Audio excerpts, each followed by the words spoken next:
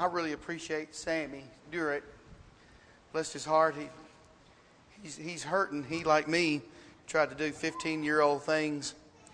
And he's hurting a little bit this morning as well. And we got there. Of course, we've never been to camp with a lot of these folks before. And we didn't know how much of a rivalry there really was between Kentucky and Tennessee. So they started pulling out all this blue and love you blue stuff. And so for the last day, Sammy, he gets permission, and he and I ride through the camp with the bullhorn that wakes people up in the morning at 7 o'clock, and he plays Rocky Top the whole camp way around. And he and I already have in our minds to pick up any little thing for Tennessee on it. We're going to plaster it everywhere around that camp. It'll be orange and white next time we go, I tell you.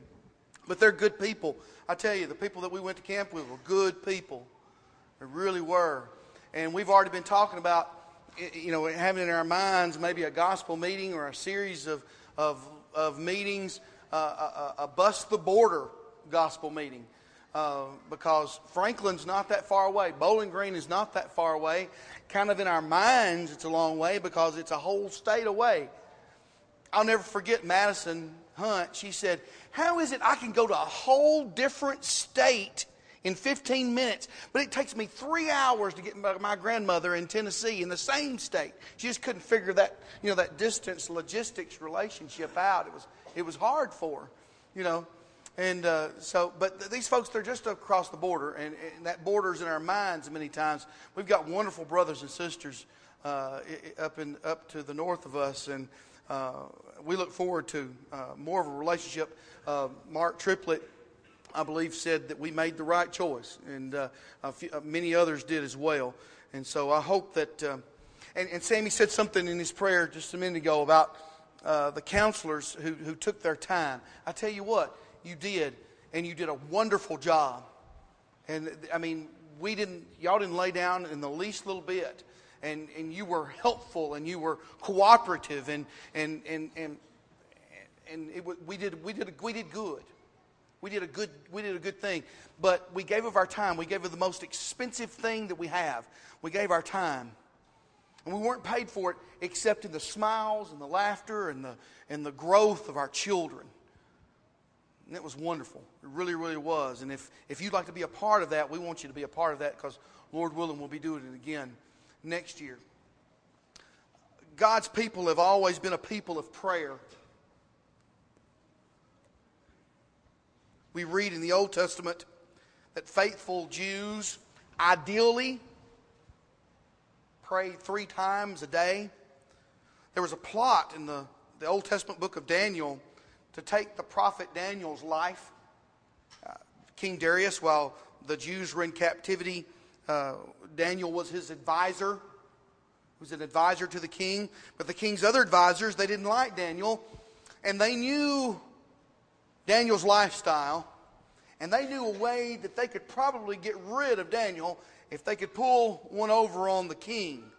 They knew he prayed, and they got the king to sign a decree that a statue dedicated in the king's honor was to be honored by making a firm decree, Daniel chapter 6, verse 7, that whoever petitions any god or man for 30 days except you, O king, shall be cast into the den of lions. But look here at verse 10. Now when Daniel knew that the writing was signed, he went home. And in his upper room, with his windows open toward Jerusalem, he knelt down on his knees 3 times that day and prayed and gave thanks before his God, as was his custom since early days. You know, a good way for the devil to destroy us would be to keep us from praying. If you want the devil to take a foothold in your life, just stop praying. We need to be a praying people. They tried to do this to Daniel, but Daniel knew the source of his strength. God's people, we've always understood how powerful prayer is, how helpful prayer is. Brother Ted Waller said that prayer is man at the feet of God expressing the honest feelings of his heart. And I would say that the majority of the prayers that we pray are done in secret. The majority of the prayers that we pray are done in our homes, in our bedrooms, in our beds, on our drive to work, on our drive from work, when we're alone. Jesus spent much time alone in prayer. Jesus tells us in his Sermon on the Mountain in Matthew chapter 6, verse 5, "And when you pray, you shall not be like the hypocrites, for they love to pray, standing in the synagogues and on the corners of the streets, that they may be seen by men.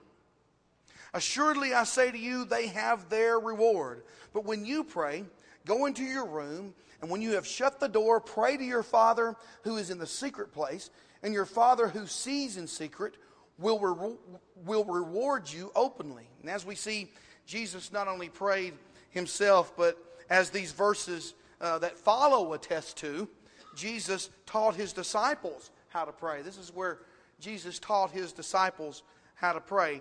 By command, as individuals, by example, by inference, we know that we should pray. But what about when we assemble together? When we're in corporate worship like we are right now, when the family is assembled, the question today is not should we pray, but is prayer a part of corporate or public worship? Is that pleasing to God? We want to be pleasing to God.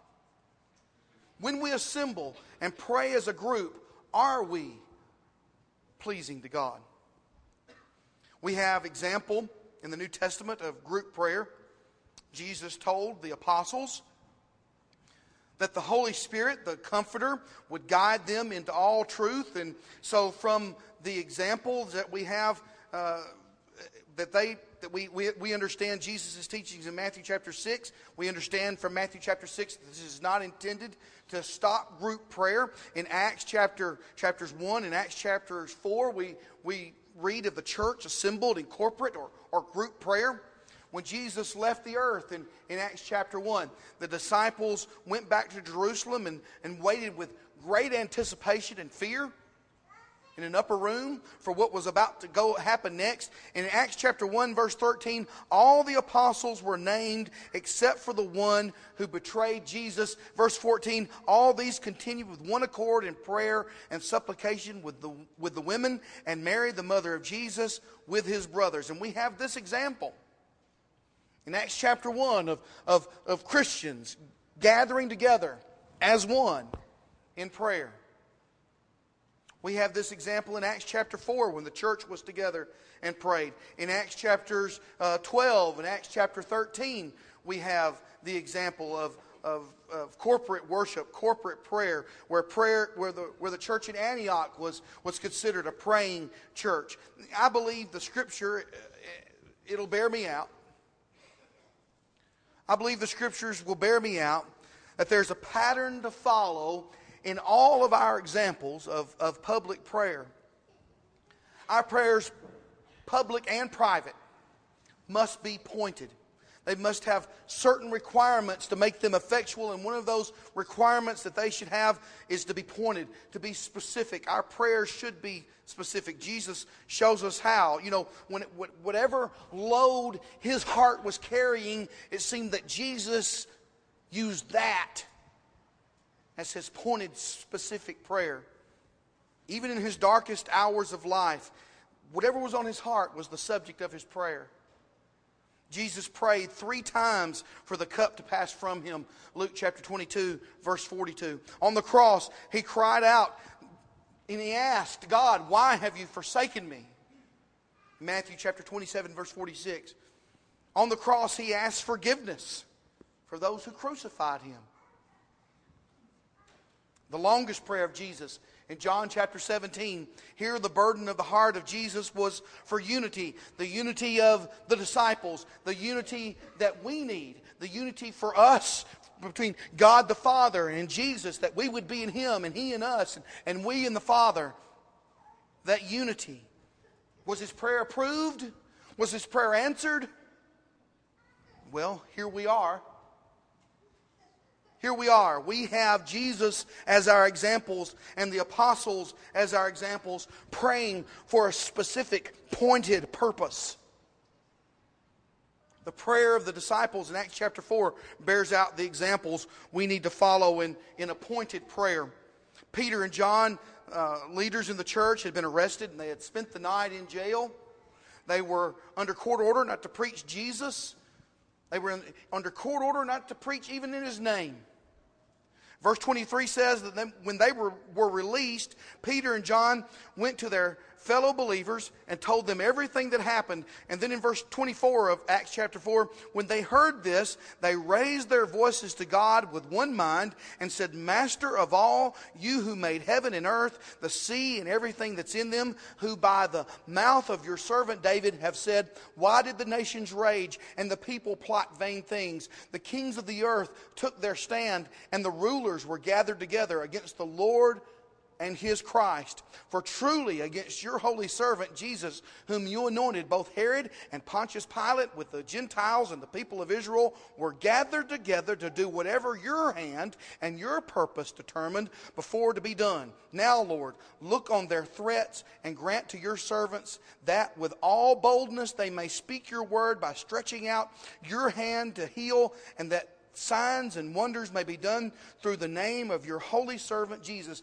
These disciples had a pointed purpose. They had a subject for their prayer. These disciples began their prayer with glory to God.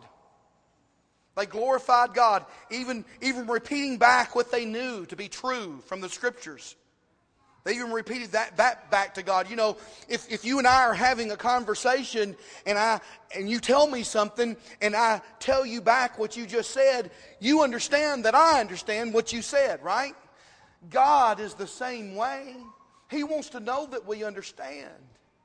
These people were doing just that. They were repeating back what they knew God to have already said and prophesied about. This shows understanding.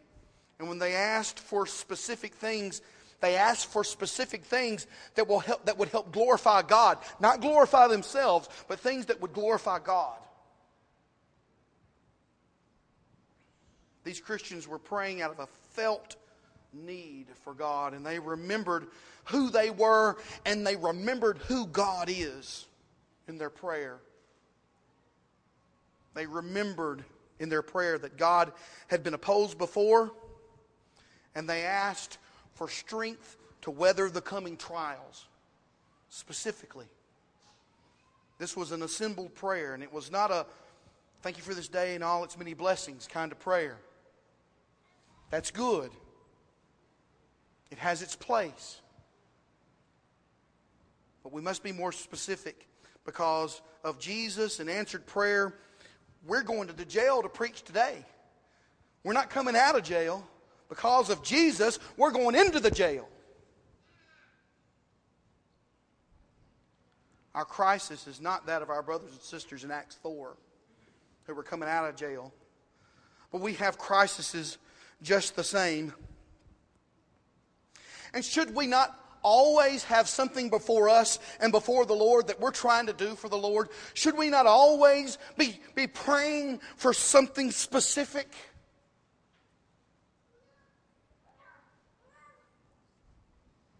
From postcards to gospel meetings to family rallies to subjectivism, denominationalism, sins of the flesh that are in our midst. Shouldn't we always have those topics before our God? Those important things that we think about and we live with and we put up with? Lives who need Jesus Christ, shouldn't we bring them before God? We need to be, to the point, specific in our prayers, public and private. We should be pointed and specific, but we should also be able to measure our prayers. Our prayers should be measurable, not by human standards, but by spiritual standards. We shouldn't measure the effectiveness of our prayers in this way. Well, I prayed and God didn't answer it. He didn't answer my prayers. That shouldn't be the measure of our prayers. God didn't remove this hardship in my life, so He didn't answer my prayer. The way we should measure the prayer is, was God's kingdom glorified? Was God uplifted? Was the gospel uplifted? Paul tells the Ephesians, he prayed, Ephesians chapter 3, verses 16 through 19. He prayed for them that, verse 16, their inner person would be strengthened with power through His Spirit, that, verse 17, Christ would dwell in their hearts through faith, that they would understand the wideness, the length, the height, the depth of God's love. He prayed for that specifically. It was something that could be measured. Paul truly cared. Our prayers should reflect real concern of the one praying. If you're saying a public prayer or a private prayer, truly care about what you're praying for. Truly care about what you're bringing to God. You know, well, if you really don't care about it, why are you bringing it to God? Why do you want Him to care about it? Our prayers should be able to be attained. They should be pointed.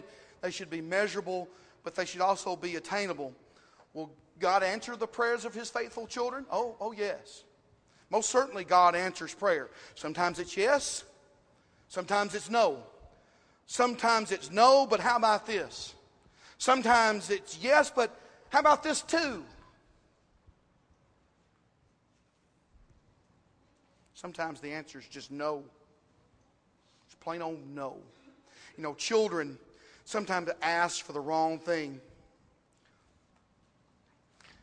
God loves us. Jesus promised, ask and it will be given to you. But the answer, because of God's loving nature, the answer will always be within the framework of our best interest.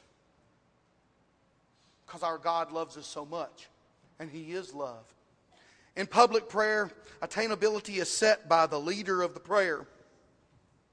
Prayer in our times of worship are not filler. What Sammy did this morning is not that's just the time we do it. It's not a filler time.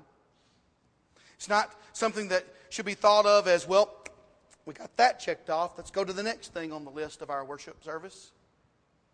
Should might be thought of in that way, as a check-off list.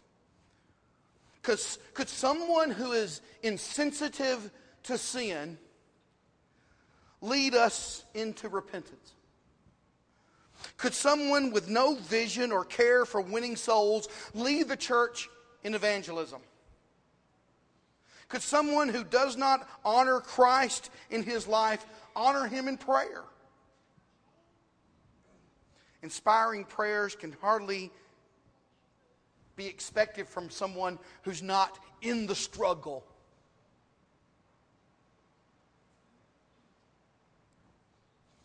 Men, the prayers you lead from here affect the daily lives of those in the audience.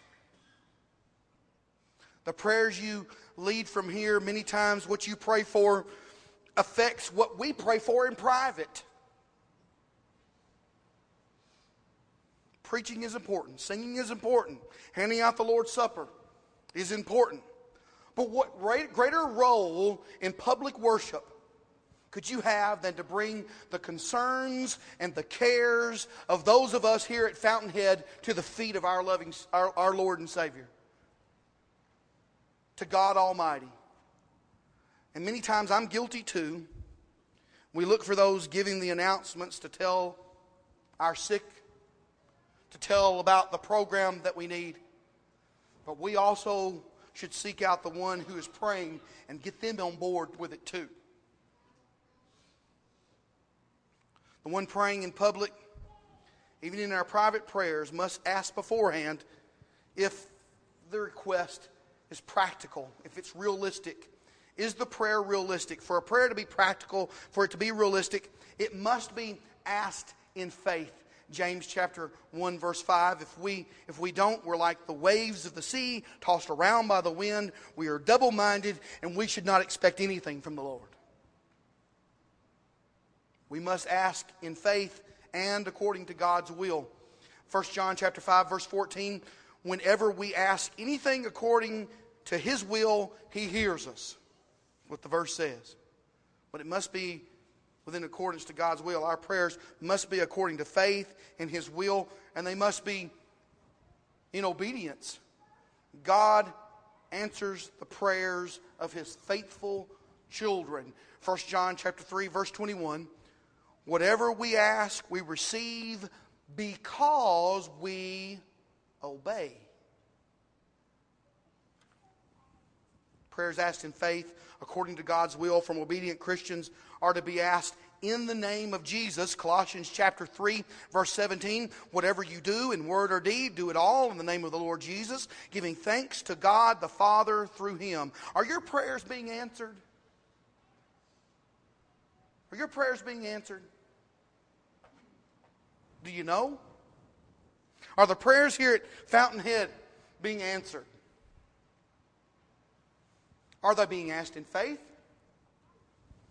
Are they being asked with no doubting? Are they being asked according to God's will? Are we obedient? Is our prayer asked in the name above all names? The only name by which men must be saved. A quick look at a concordance, as I've got on the screen here, a quick look at a concordance will tell us why some prayers go unanswered. Proverbs 28 verse 9, refusal to hear God's word. That's one reason why your prayer may be going unanswered. Isaiah 29 verse 13, you have an estranged heart. Your heart is estranged from the will of God. You really don't want to do it. Isaiah 59 verse 2, just plain old sin. It's plain old sin in your life. Maybe another reason why your prayers aren't being answered. Praying to be seen, as we've seen in Matthew chapter 6, verses 5 and 6. Pride. Luke chapter 18, verses 11 through 14.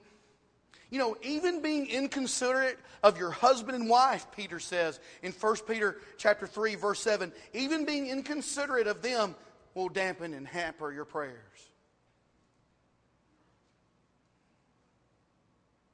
Do you fall into any of these categories? Are your prayers being answered? Well, if not, maybe there's something going on that you need to take care of. And again, all the requirements could be met for answered prayer. The answer still be no. Paul had a thorn in the flesh, and Paul prayed for this thing that hurt him to be taken away, but God said that Paul's weakness was his strength. Jesus, he prayed for the cup to pass, but it was for our good that it did not. It was for our good that that prayer was never answered. Paul and Jesus, they still asked, didn't they? They still asked. Because of David's sin and the way he treated God with such contempt in the murder of Uriah and adultery with Bathsheba, David and Bathsheba's child was to die. 2 Samuel chapter 12 verse 16. God said, because you've done this through the prophet Nathan, your baby's going to die. David pleaded with God for the child. Pleaded with him. Fasted. He laid all night out on the ground.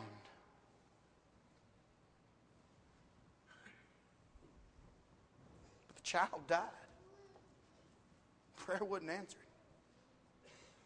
Paul, Jesus, David, they were urgent in their prayers. They were urgent in their prayers. That's another point that must be made in our prayers. They must be realistic, but they must be urgent. We understand this as parents and grandparents.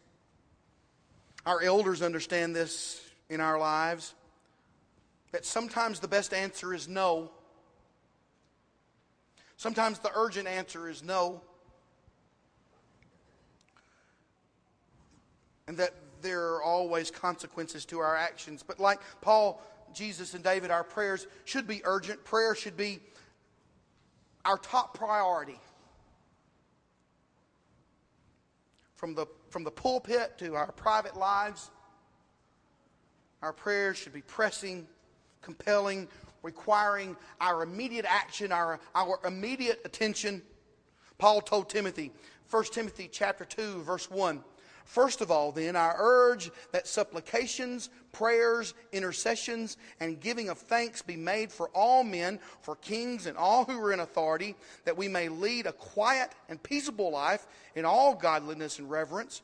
For this is good and acceptable in the sight of God our Savior, who desires all men to be saved and come to a knowledge of the truth." This should be our focus.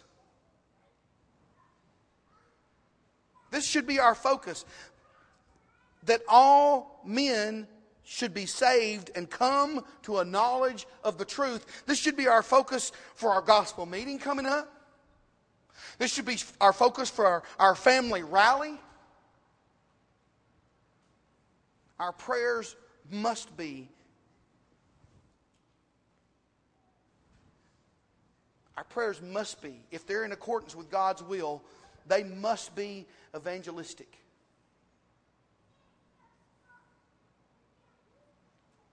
Urgent. We want not just ourselves to be a Christian, but we want everyone to be a Christian. We are to 1 Thessalonians 5:17, pray without ceasing. Urgent. Our number one priority. Here at Fountainhead, we don't pray just because it's time for prayer. And the leader of our prayer should know what the church is trying to do and pray for it. Many times our prayers become repetitious. And repetition of itself is not evil or wrong, but repetition because we have nothing to say, well, becomes just empty words. We could pray that everyone in Portland hear the truth and be saved. Our prayer would be like Paul's in Romans chapter 10, verse 1. "Brethren, my heart's desire and prayer to God for Israel is that they may be saved." They had a zeal, Paul said. They had a zeal, but not according to knowledge. They wanted to please God. They wanted to obey God, but didn't know the truth. How many of your friends and your family in Portland are just like this? They don't know the truth. They're zealous for God, but not according to knowledge. God wants all to be saved. You know, what would we do with everyone is an old excuse. But what would we do with everybody? Well, that's an old, tired excuse. Let's plant. Let's water. 1 Corinthians chapter 3, verse 6, and let God take care of the increase. Let's just do our job. Is it your prayer this morning that those who are zealous for God will put their zeal in line with God's will and obey? Is that your prayer this morning? Paul, in his sermon in Acts chapter 17, he said in verse 26 that God had made from one blood every nation of men to dwell on all the face of the earth, has determined their pre-appointed times and the boundaries of their dwellings, so that they should seek the Lord in the hope that they might grope for Him and find Him, though He is not far from each one of us. Grope for God. He's not far. He's as close as a prayer. He's as attainable as your obedience to Him. Make your obedience to Him urgent now. You know, Jesus died for us. He was buried and He rose for you. And He desires that you follow in obedience by dying to self, being buried in baptism, and then being raised to walk in newness of life. Come. Obey now. Your need is urgent, but your need is attainable. Obey God as together we stand and sing.